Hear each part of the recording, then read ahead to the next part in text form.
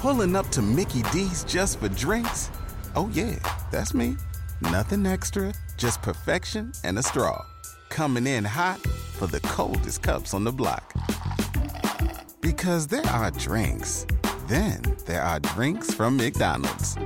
Mix things up with any size lemonade or sweet tea for $1.49. Perfect with our classic fries. Price and participation may vary. Cannot be combined with any other offer. Ba-da-ba-ba-ba. Listener discretion is advised.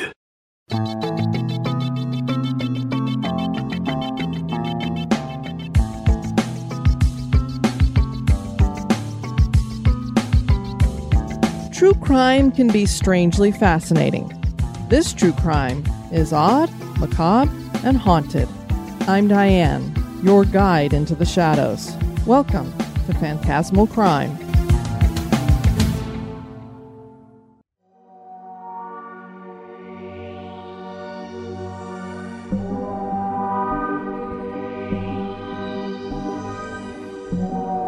Love triangles are never a good thing.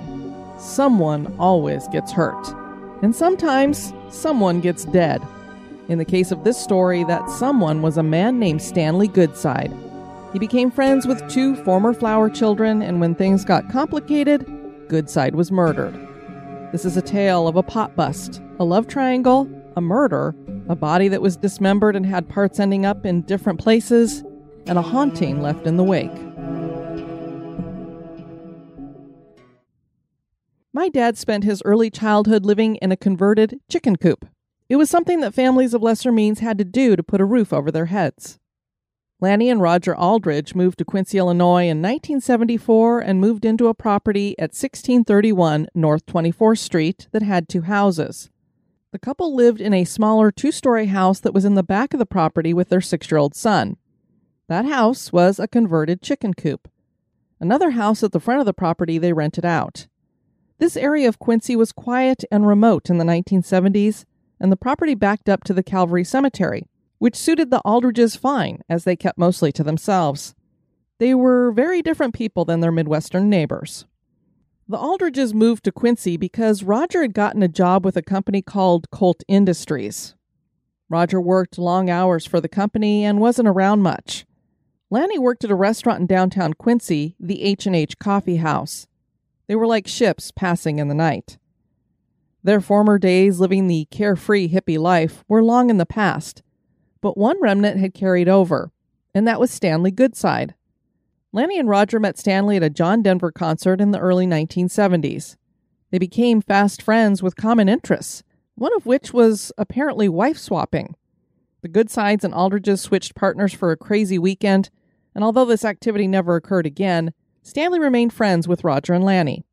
When he needed a place to live in 1974, the couple invited him to come live at their place, and he would stay off and on for months.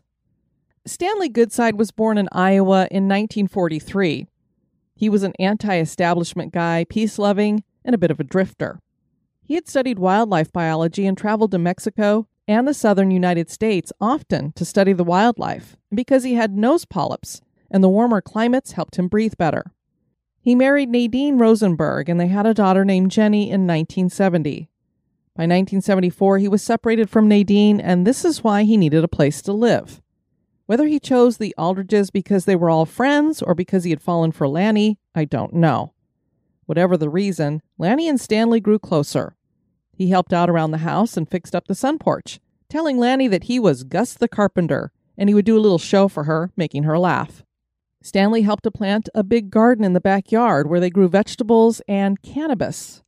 Lanny and Stanley would spend hours in the backyard, lounging in a pup tent and listening to the neighbor, Lori Robertson, play her piano. There were apples that grew along the property, and Goodside would make fresh applesauce from those apples. He also liked to bake a loaf of wheat honey bread every Friday. He would take some of the bread and applesauce over to the Robertsons. Stanley was a likable guy, and Lanny fell in love with him. Lanny said of the time, "Stanley was the most wonderful person I ever met, and I just fell in love. Yes, Roger and I were married, absolutely, but he had his girlfriends too." She also added, "It was like living in a sitcom. It was very pleasant and funny. We had so much fun together." But Roger wasn't having fun, and he wasn't keen on his wife sleeping with Stanley. In September of 1975, somebody tipped off the Adams County Sheriff's Department that pot was being grown in the Aldridge's backyard. Deputies entered the premises with a search warrant and found cannabis plants drying on the porch roof and tall plants growing in the garden. Their initial report claimed that they found 930 pounds of cannabis plants, but later was revised to 33 pounds after the dirt from the roots was removed. Apparently it had rained a lot the night before, so a lot of dirt was clinging to those roots. Lanny, Roger, and Stanley were all arrested. An attorney named Jack Ingram represented all three, and he remembered that his three clients all definitely marched to their own drums, but that they were nice. Although he felt Roger was very angry and standoffish. After the arrest, Roger moved to Burlington, Iowa, and a few months later he signed another search warrant for another drug bust at his former home. Lanny and Stanley were arrested again, but after Lanny pled guilty to the September bust, these other charges were dropped. Stanley, however, was going to go on trial for both busts. He would never make it to trial.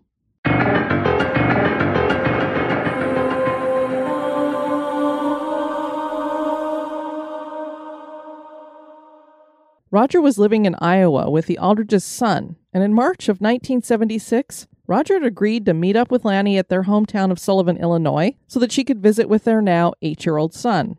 The idea had actually been Roger's, and Lanny believes that this was a plan to lure her away from the home she still shared with Goodside.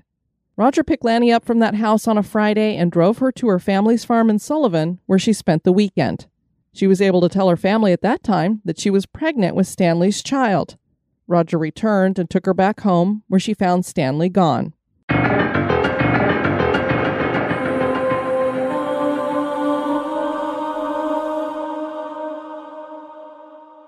Lanny called the local hospital because Stanley was going to have no surgery there while she was gone. The hospital informed her that he never showed up for the surgery. This caused Lanny to immediately become concerned, and she started calling friends and talking to neighbors. She was able to conclude that Stanley hadn't been seen since that Friday that she left, March 21st, 1976.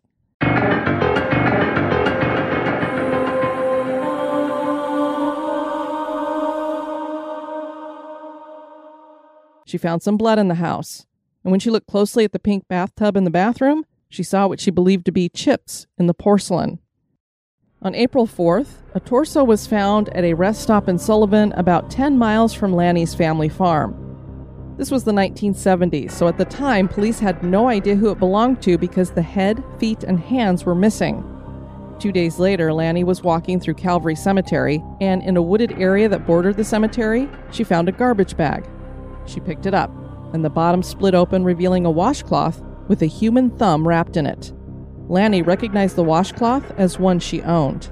Thankfully, Lanny had been walking with a friend who helped her to a nearby house, and they phoned the police. The police searched the wooded area and found another bag containing a head, feet, and hands. Goodside's body had been dismembered into 6 pieces and left in 2 different places, half a state apart, with the torso being found on Roger's route. So suspicion fell onto Roger, who had disappeared. 3 months passed without authorities being able to locate Roger. He eventually was persuaded to turn himself in, and he did so on July 25th, 1976. He had been hiding in Mexico with his son. Roger pled not guilty to the murder. Before the murder trial, Lanny and Roger had their trial for the pot bust. Lanny pled guilty and got 4 years probation, and she was allowed to go back to Arizona, where she had moved earlier. Roger went to trial and was found guilty and sentenced to 1 to 5 years in prison for the pot charges.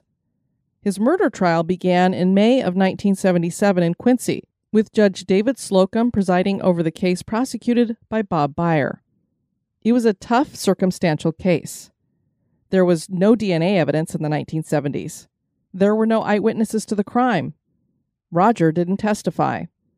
All the prosecution had was one person who said that they'd heard Roger angrily threaten that he was going to cut Goodside's head off, and the location of the torso was suspect. Based on the state of the body, pathologists were unable to determine the time of death or even where Goodside had died, and there was no weapon. Roger's home in Iowa had been searched, as was his vehicle, and nothing incriminating was found. Roger's defense attorney, David Schnack, closed with an argument that declared the prosecution had only proven motive, and so the jury must acquit. The trial lasted a week. The jury deliberated for 10 hours. Before the verdict was read, Roger trembled and then was washed over with relief when the verdict was read as not guilty. He rushed over and shook several of the hands of the jury. After the trial, Roger's defense attorney Schnack admitted that he had sent Roger to take a lie detector test in Chicago and that he had failed it spectacularly. Schnack went on to say, most people thought he did it, but there simply wasn't enough evidence to convict him. Bob Byer did a very good job with what little he had. He kept those jurors out for 10 hours. There just wasn't enough to prove him guilty beyond a reasonable doubt. The converted chicken coop where Lanny and Roger and Stanley had all lived no longer stands. It was torn down in 2002. In 2012, a man named James Weingirter was renting the front house on the property and had been there for about 12 years. Weingirter had moved in with his now ex-wife, and she'd felt uneasy about the place when she found out that a murder had taken place there. Weird things started to happen at the house. It seemed that Stanley Goodside's spirit was at unrest. The ex-wife decided to plant a peace garden where the chicken coop house had once stood. Weingirter told the Herald Whig in 2012, that seemed to calm things down back there. Haven't seen or heard anything since. She did a lot of work back there to make everything calm here for the spirits. Lanny still lives in Arizona, but the few months that she lived in the house after the murder made her think that Stanley's spirit was still around. She said, "You can't believe anybody can do something so gruesome. I can understand why Stanley, his spirit, might still be in that area, because when people die suddenly, often it's a very confusing thing for them. But it hurts my heart to think he's not at peace." She had continued to live in the house they had shared for a few more months, giving birth to the couple's daughter, 2 months after Goodside's body was found. Lanny claimed that she'd had one strange thing happen during that time. A friend had come over with her dog, and the animal started acting very strangely outside of the bathroom. Lanny never stopped believing that her ex-husband had killed Stanley. Other stories of Stanley being at the property at 1631 North 24th Street were reported in 1979. A newlywed couple moved in, and before long, they started hearing what sounded like a basketball being bounced on the slab floor downstairs. This usually happened in the early morning hours around 3 a.m. It scared the husband, Bob Brewer, enough that he started sleeping with a knife under his pillow. He eventually asked the landlord about the noises and if other people had reported them, and the landlord just shrugged and told him to ignore them. Bob's wife came home one night to find an open Bible sitting on the bottom step of the stairs leading to the second floor. Bob told her the next morning that he had placed it there to keep the spirit from coming upstairs. That Christmas, Bob took a Polaroid picture of his wife. After the allotted time passed for the picture to form, Bob peeled the backing and saw the image of a figure looking down at his wife over her left shoulder. Bob described the picture as, quote, "The face was slightly stretched where you could see through the face, but it had this big fog around it." A few years later, Bob saw a picture of Stanley Goodside in the archives at the Quincy Library, and he immediately recognized him as being the man in the Polaroid picture. Bob shared that picture and his experiences in a Herald Whig blog written on November 9th, 2009, and Lanny saw it. She immediately recognized Stanley in the picture, and she said that it broke her heart because we all want the people we love to rest in peace. Bob had also reported hearing sniffling noises in the house, and Lanny said that that clearly was Stanley as well, since he had breathing problems. Items would get pushed out of the way, and Lanny said that Stanley loved to draw, and he would push things out of the way so that he could do that. So we are left to wonder if Stanley Goodside is at unrest because he never got justice. Does he still wander his former home? That is for you to decide. Thanks so much for listening to History Goes Bumps, Phantasmal Crime. If you'd like to share with us a haunted crime that you've heard about, please write us at historygoesbump@gmail.com. I've been your host, Diane. Join me on the next episode for another trip through the shadows. This has been a production of History Goes Bump podcast.